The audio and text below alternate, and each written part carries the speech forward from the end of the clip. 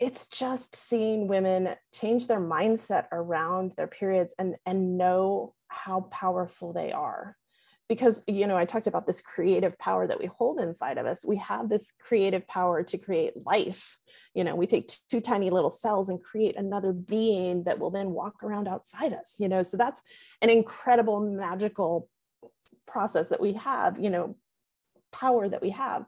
But that creativity isn't just for creating life. It's also for creating our dreams and for creating what we want in the world.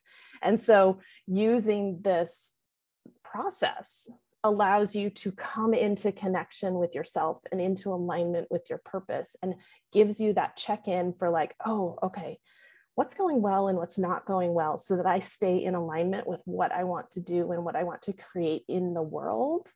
And so it keeps us connected to ourselves and to our intuition and to our wisdom.